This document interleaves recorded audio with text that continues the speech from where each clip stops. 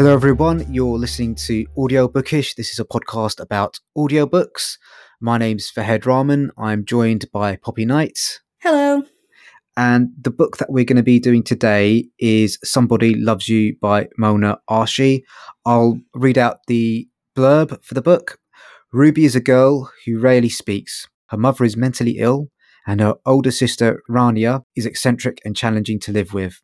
In this hybrid novel, Arshy puts a new slant on the diasporic voice as a fictionalized memoir intertwines with poetry to explore the infinite, tiny wounds of family life, the damage we do to those we love most, and the power of love to heal that damage and help us forgive in the face of unspeakable grief and trauma that permeates our DNA.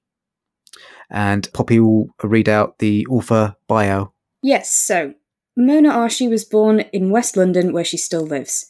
She worked as a human rights lawyer for Liberty for a decade before receiving a master's in creative writing from the University of East Anglia. Her debut poetry collection, Small Hands, was published in 2015, winning the Forward Prize Felix Dennis Prize for Best First Collection. Mona Arshy regularly appears on Radio 4 with commissions for Book of the Week and Front Row. Her poems have been published in The Sunday Times, The Guardian, and The Times of India, and most recently, The London Underground. Mona Arshy has recently been appointed Honorary Professor in both English and Law at the University of Liverpool. Okay, so thank you to NetGalley for providing us with the advanced review copy of this. So I hadn't heard of this book before. We kind of got an email suggesting that these are the audiobooks that are kind of available for review copy, and is kind of one that you chose. So you have previously did your work experience with the company that published this. Is that correct? Yes, so the publisher that publishes the print book is And Other Stories, and that's where I did some work experience while I was at uni in Sheffield. They're a Sheffield-based independent publisher, and they're fantastic. I really love them, and they've been so great for me. So I did some work experience and some freelance stuff with them. And so coincidentally, I'm pretty sure it was the exact same day that you forwarded me that email from NetGalley about This Is What There Is. When I saw that, I was sat in the train station because I was about to go to Sheffield for And Other Stories' 10th birthday celebration. Okay. The coincidence is ridiculous. So and I recognise the cover. They've kind of gone a new angle with covers for this new year of books, and they all look fantastic. And this one's really interesting with like bugs all over it and eyes done in a really nice kind of block pattern. So I'm not an art person. Kind of, illustrations that are sort of line and colour, and it's really, really cool. So I recognised it instantly and suggested that we could request that one because I knew of the print publisher.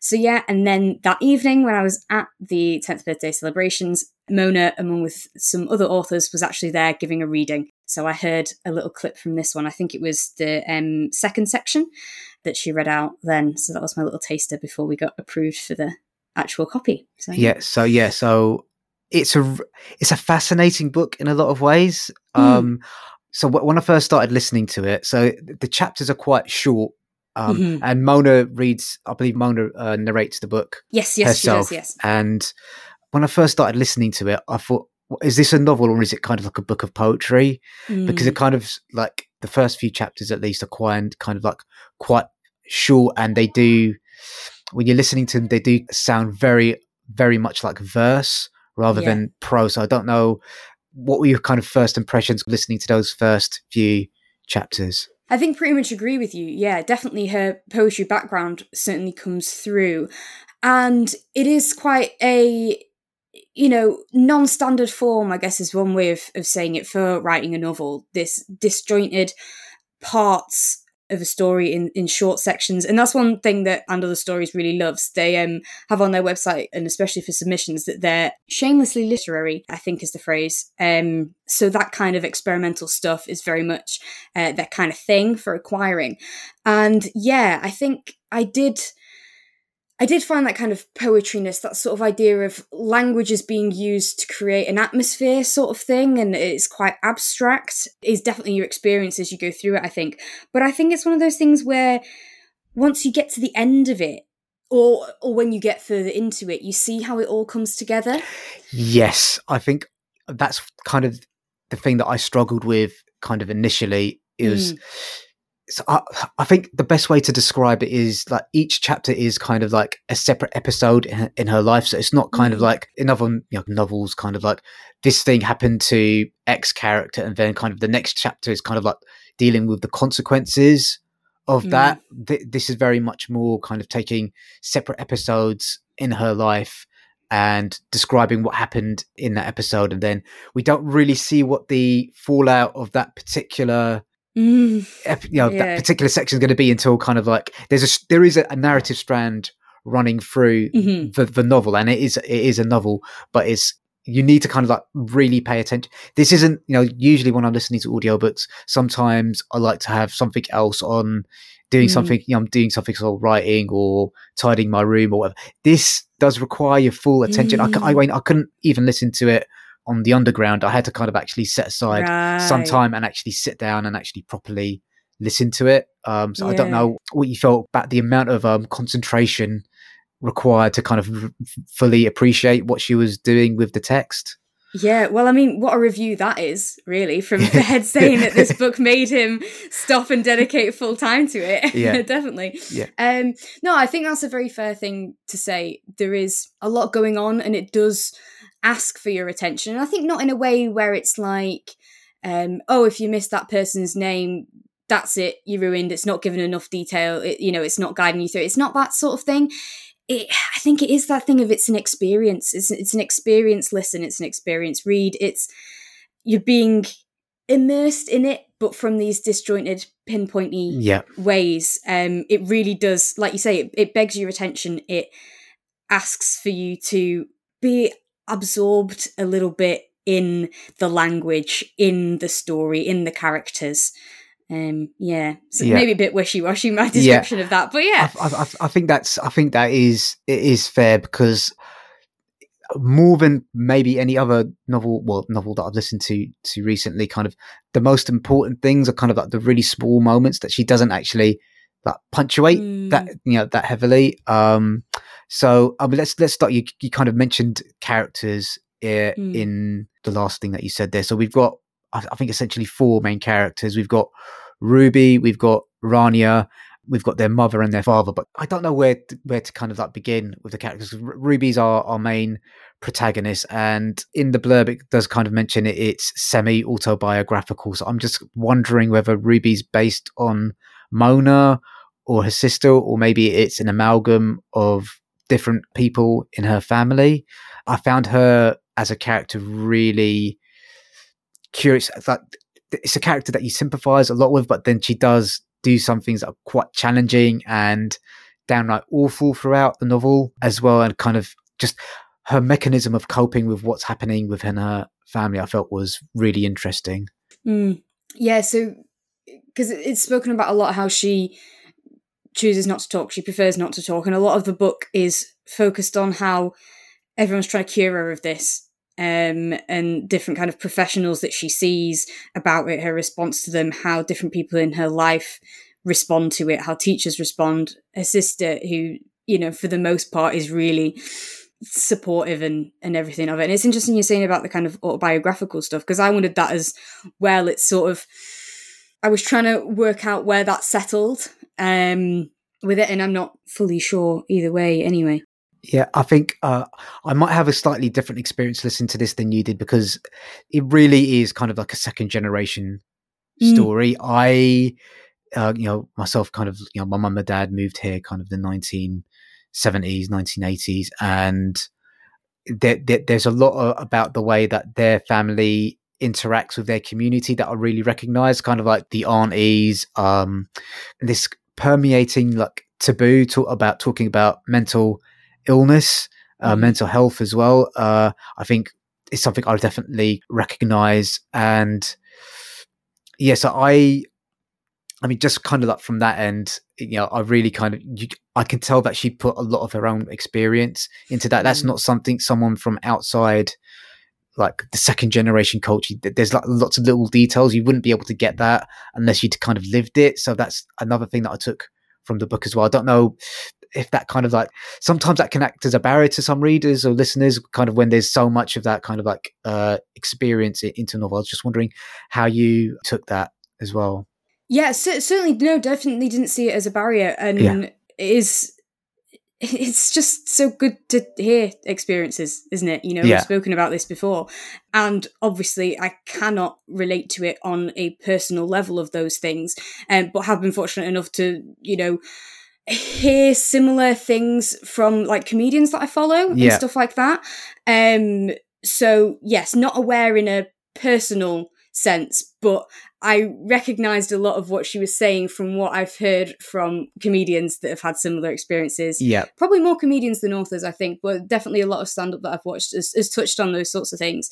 And yes, certainly you'll have a different experience of that. And I think that's a good point that, yes, that's probably a lot of where the autobiographical stuff comes. And I suppose I was meaning I didn't know where the stuff about not speaking, how that relates to her life and her experience of that, I don't know. Yeah, that's kind of like, so, you know, there's the you know, the second generation stuff, but there is also that other stuff. Kind of like, I'm also like curious about kind of like, it seemed like a really deeply personal novel. So I'm kind of assuming that some of the mental health stuff has affected her family at some point, and probably also with the human rights stuff that she's done. I guess, and witnessing other people experiencing stuff like that, I would have thought is a big part. Yeah. So you kind of touched on that comedy. It's a beautiful book in that it runs that full gamut of things from like poignant to tragic, to comedic, to like slice of life observation. It is, for me, there's so many lines that were kind of like deeply, deeply funny. Kind of, I've noted one down. Kind of, a lot of the text is concerned with the way that women are supposed to be perceived. I think that's kind of my interpretation, and kind of, I think there was one section where she was talking to an auntie, overheard a conversation with an auntie, and the line that had me giggling like for a considerable amount of time was that her worry about being as unmarried as a coconut had me absolutely I was just like, that is, and the way she delivered it was just like, it was just it was like perfect. So I was just wondering how you felt kind of it ran through those things of like being funny and being tragic and being poignant and being sad and then hopeful and all those sorts of things. Kind of, what did you think the overall tone of the text was? Yeah, that's really interesting. And I think it does mix about quite a bit. I'm not sure I had as many like laugh out loud moments, but I did think, there was some wit to a lot of stuff. One thing I really liked was obviously poetry background. Imagery is going to be really good, and imagery like that simile there. And there was a metaphor of her dreams leaking out of her mouth, which I thought when she was talking in her sleep, which I just thought was incredible. I really loved that one. And and I think it does, and it changes tone, and there are more kind of day-to-day things that are made light of, and then there are bigger things that are taken really seriously. And I found, I guess I referenced this when we were talking about character before, I found an exchange with Ruby and Rania when they were lay next to each other in the bed, and that sisterly moment of support for each other. And it was a really poignant moment, and I think that definitely shows through that that's written very well, and that you have peaks and troughs of different kinds of emotions, I think, throughout it. Yeah, and it is kind of a coming of age story as well in a lot of ways. The other thing that really kind of struck a chord with me was Ruby's struggles with like seeking affection from boys, and the various suitors that she comes across and either rejects or chases after. That kind of like sense, and I think this is something that maybe is an underlying theme of the book, is kind of like wanting to be wanted by someone. And I think because of her mother being away so often, I think there is kind of her need to have affection. And I'm not saying that she doesn't receive affection from her sister and her father, but kind of that affection that you do get from your mother, I think is also kind of quite important. I think that is the other thing that kind of like came across to me in Ruby's character. Yeah, and I think it's sort of as if the two sisters are, I guess, what could be considered polar opposites of having that need. So sort of Ruby retreating into herself and Rania being more extroverted and going out and seeking affection, and the fact that their behaviours of kind of loud and quiet well behaved in air quotes and not so much, and it's sort of as if it's taken of here's the two extreme ends of how people can be tempted to respond to that feeling of wanting love and acceptance. Yeah, I think that's a curious. It's not something that had occurred to me until you just said it now. Okay. Kind of like they are kind of like polar opposites in terms of, Ranya's kind of very much the more confident of the sisters. She's the one who's going out there, wearing going out outfits, kind of in a strange way. I hate using this word, but kind of like the more westernized of the two sisters were kind of like Ruby's a little bit. They're kind of from an Asian culture. They're both acting in a way that's kind of like unacceptable, but unacceptable in kind of like different ways. It's kind of because what Ruby does is like remaining like quiet. It would, I don't want to say weird, but kind of it would be kind of like, oh, what's going on? With the girl over there, and it's interesting that you picked up on that.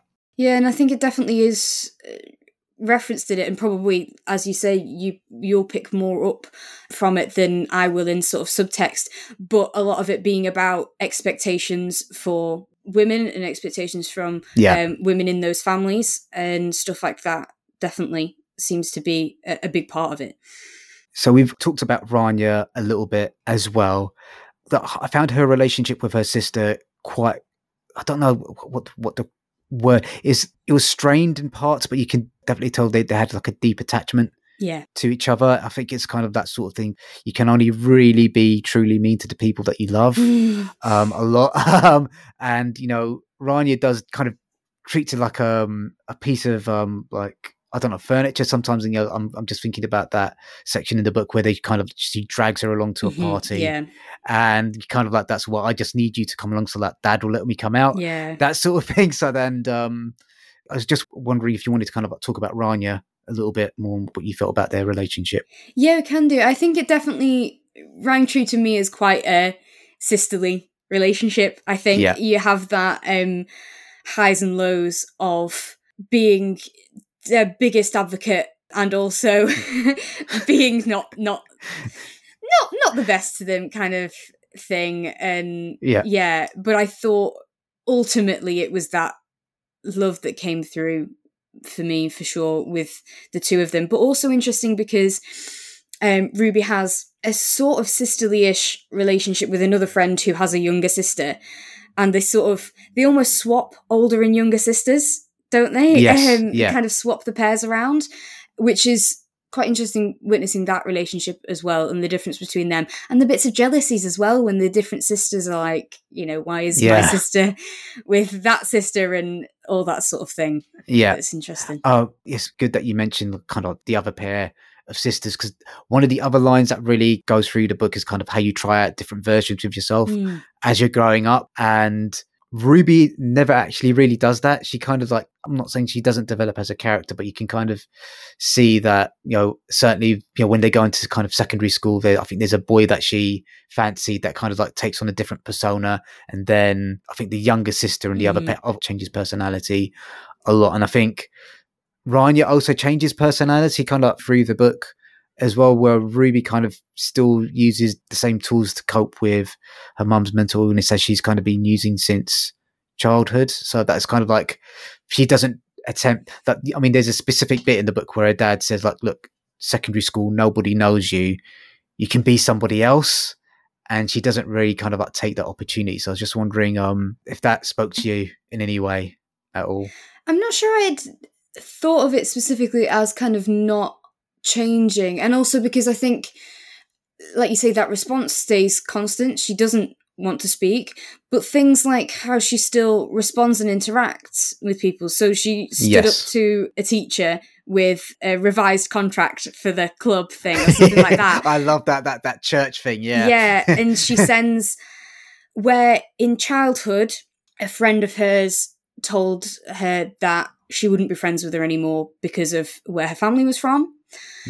She then, as this previous friend gets older and is in a relationship with someone from the similar background, her response to that is not the response that the original girl who'd been rejected by a friend on racial grounds would have done. So I think that trying to avoid spoilers is quite an evidence of, okay, well, maybe on the outside you think she hasn't changed because this behaviour of not speaking is the same. I think still a lot of her personality does alter as she gets older, and she does reflect on things and soak things up and becomes, an older, more experienced person, and a person going through, teens, puberty, all that kind of stuff.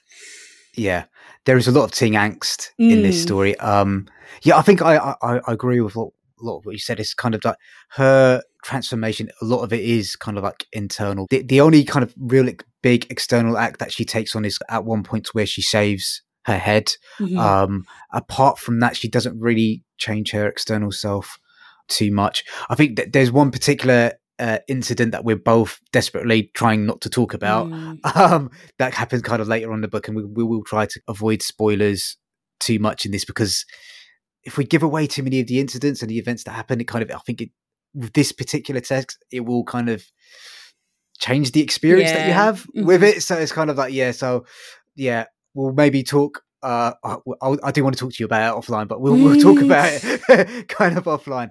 I think it's important as well, just on what you were saying about kind of of her not choosing to use her voice and stuff like that. And I think it doesn't have it's not a kind of book that has a moral to it in that sense. No. But I think it does, because you are hearing her thoughts and you are hearing how not good the process of other people trying to get her to talk is.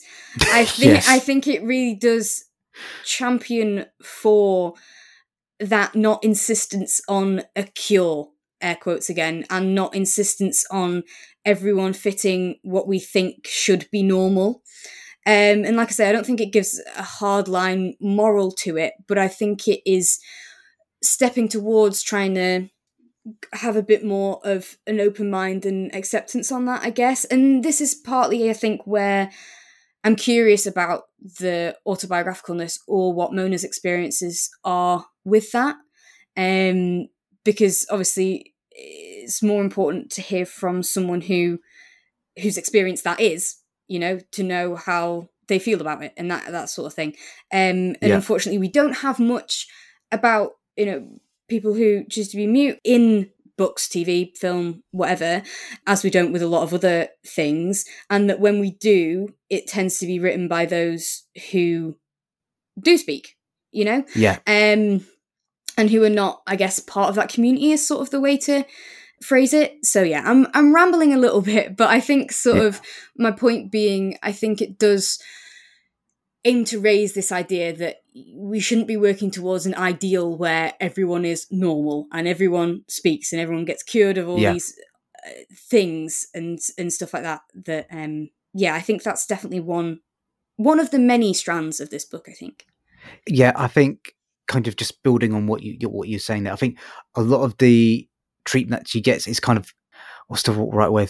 This is kind of, it's a period novel in a lot of ways, because the sense that I've got this, it's not set in the modern day. I think it's because there's no reference to mobile phones and things like that. I think it's very much that, for me, it felt like it was set in the 80s or the 90s, and I think a lot of the attitudes of the characters and the people throughout the book are affected by that, especially kind of around mental health, kind of the treatment that both Ruby and her mother receives. And just speaking about Ruby's mother, like the mental health condition that maybe someone who's got a bit better knowledge of different mental health conditions would be able to kind of identify what afflicted Ruby's mother, but she never specifically says, oh, she's affected by such and such condition. So there's also that thing, is kind of like, oh, does Ruby actually know what is happening to her mother and kind of why, or is that just being hidden away from her as it's been kind of hidden away from the reader listener?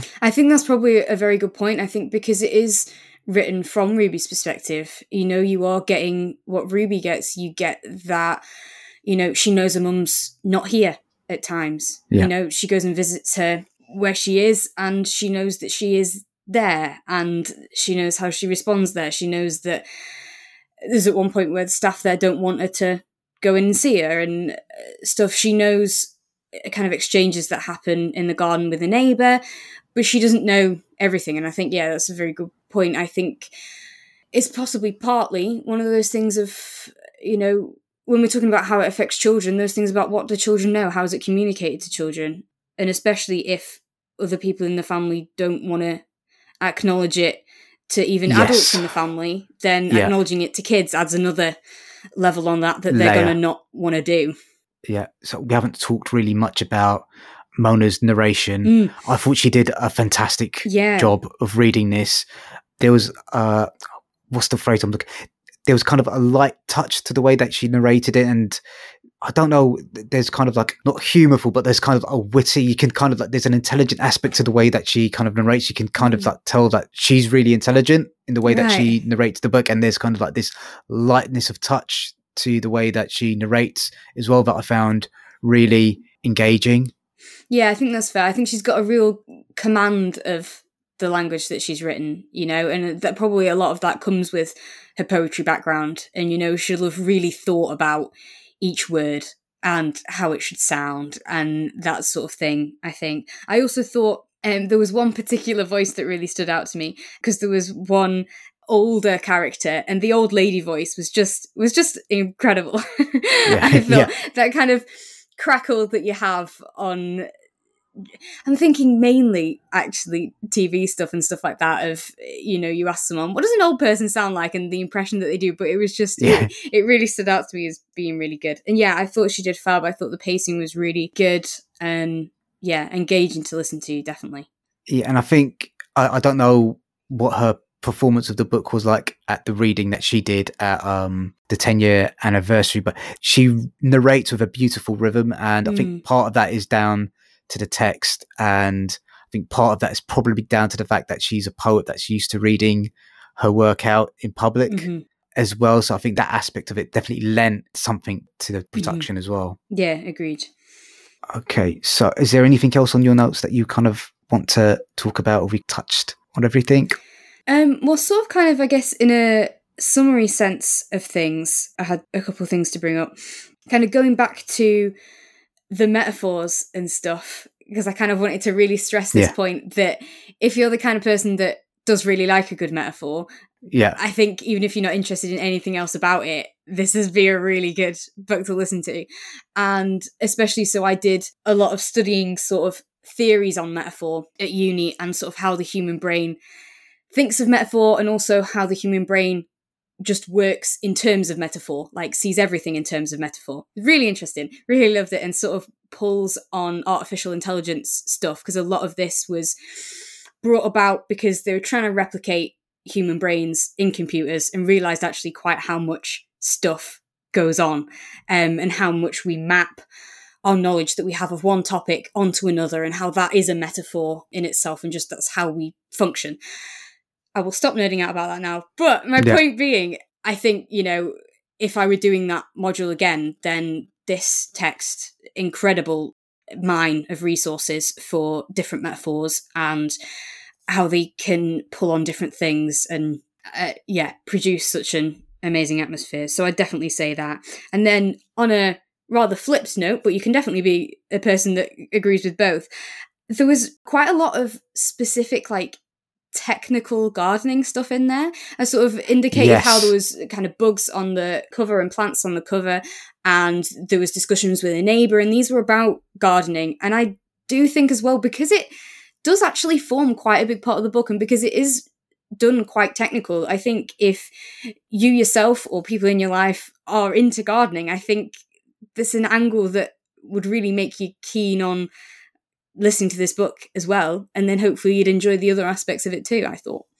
Yeah, I think so. All right, so just again speaking from a personal perspective, like gardening is something that a lot of women from the Southeast Asian culture love doing. It's kind of like really, you know, the way that they keep fit is kind of like a point of pride for them, kind of like when other aunties and relatives come over, so to see this plant that I've grown, see this fruit that I've grown and stuff like that. So I think the gardening metaphor stuff, kind of, you know, that mad dash to try and like plant things at midnight, or trying to control. There's a really beautiful section where they've got a neighbor next door that kind of gives her a lot of advice about how to do the gardening stuff, and this thing about trying to keep nature and wildlife at bay. And so there's a lot of like technical gardening talk that kind of, if you know about gardening, you might be able to take a deeper level of meaning from it than probably even myself probably did. But definitely the gardening thing is a big thing in kind of like Southeast Asian culture. So that is actually one of the notes that I've got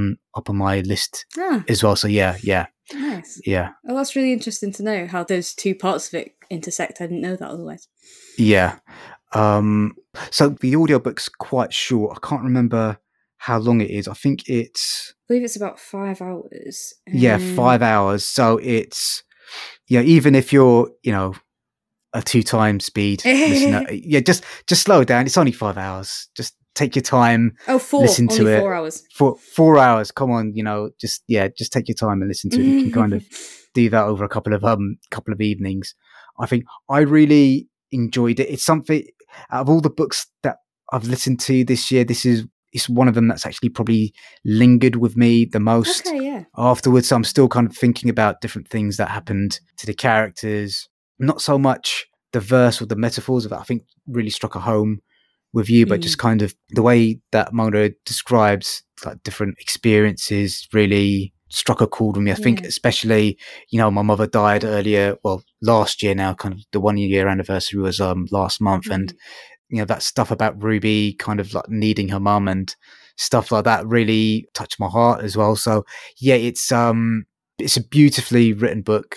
I'm curious to see what the written form of the book, like, what the published book actually looks like, to see if like it does look like verse or if it's written as a novel. So I'm probably going to buy a hard copy of this just to see. Under the stories will be pleased. To see if there's a difference yet. So this is highly recommended from me. Please go out and buy a copy of the audiobook, or buy a book from your local bookshop as well. So I don't know how you feel about it, Poppy. Yeah, definitely. I mean, I'm really pleased that you liked it so much. Definitely really pleased about that. And I did as well. I thought it was good.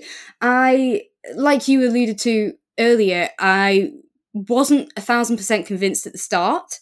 Not that I disliked it, but I wasn't into it yet, because it is the kind of thing that you need to get into. You need to soak it up, and you don't realise that you've got such a clear picture of the characters in the world until, near the end. And then you're like, I feel like I've known them all my life sort of situation. It's a really kind of window into a world rather than the classic like story narrative. And that has really stuck with me, because it does leave you lingering, because you suddenly realise you've been pulled so close into something that you didn't realise you had. And I think that's a really powerful effect that it has to leave over you, for sure. Yeah. I mean, it's almost like Insidious, the way it kind of like it gets its claws in. Oh, you didn't tell me we were getting that close.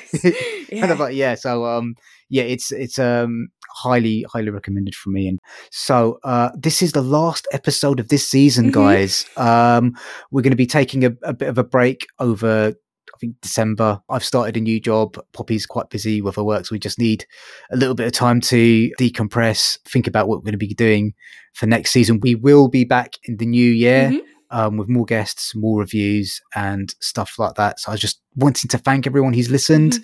It's been really great to interact with people over like social media and get authors in touch who want us to review their books. Yes, I just really deeply thank you so much. Yeah, thank you. It's the same. Thank you so much for listening, and people that have reviewed and who've got in touch with us and stuff. It's really good. Even just a line that says, I really enjoyed listening, just honestly makes our day. Really, really does. So and hearing recommendations, hearing your thoughts on the books and stuff like that. If there's anything that you want us to review in season 3, let us know.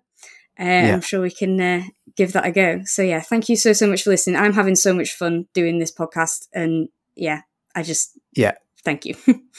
So I mean, I don't know if you saw the announcement earlier on this week, but kind of like Terry Pratchett's going to be getting new. Yes, I did. I was going to talk to you about that. So we're going to try and get our hands on that definitely at some point. Okay, guys, thank you so much. Thank you. And we'll see you in the new year. Yeah, have a lovely holidays. Bye. Thanks. Bye.